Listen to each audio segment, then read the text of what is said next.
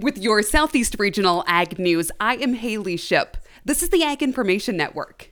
Just like that, we're approaching the end to another tax year. I am the person on our farm who has been doing the bookwork for the better part of the last decade. It's intimidating. This week, I've had the opportunity to work alongside a team of accountants who specifically works in agriculture. Brittany Temple, CPA, gave me a little pep talk, and that is to not be intimidated.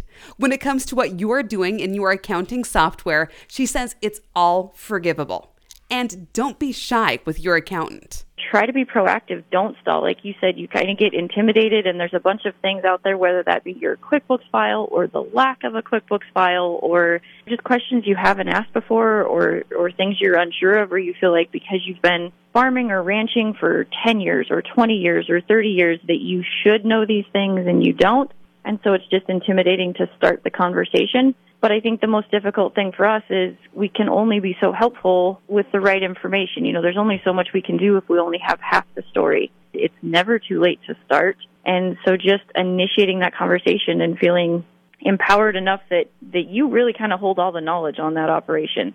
There you have it, an accountant fighting the good fight with that reminder to get your numbers in order and work with an accountant who is working for you. I'm Haley Ship. This has been your Southeast Regional Ag News.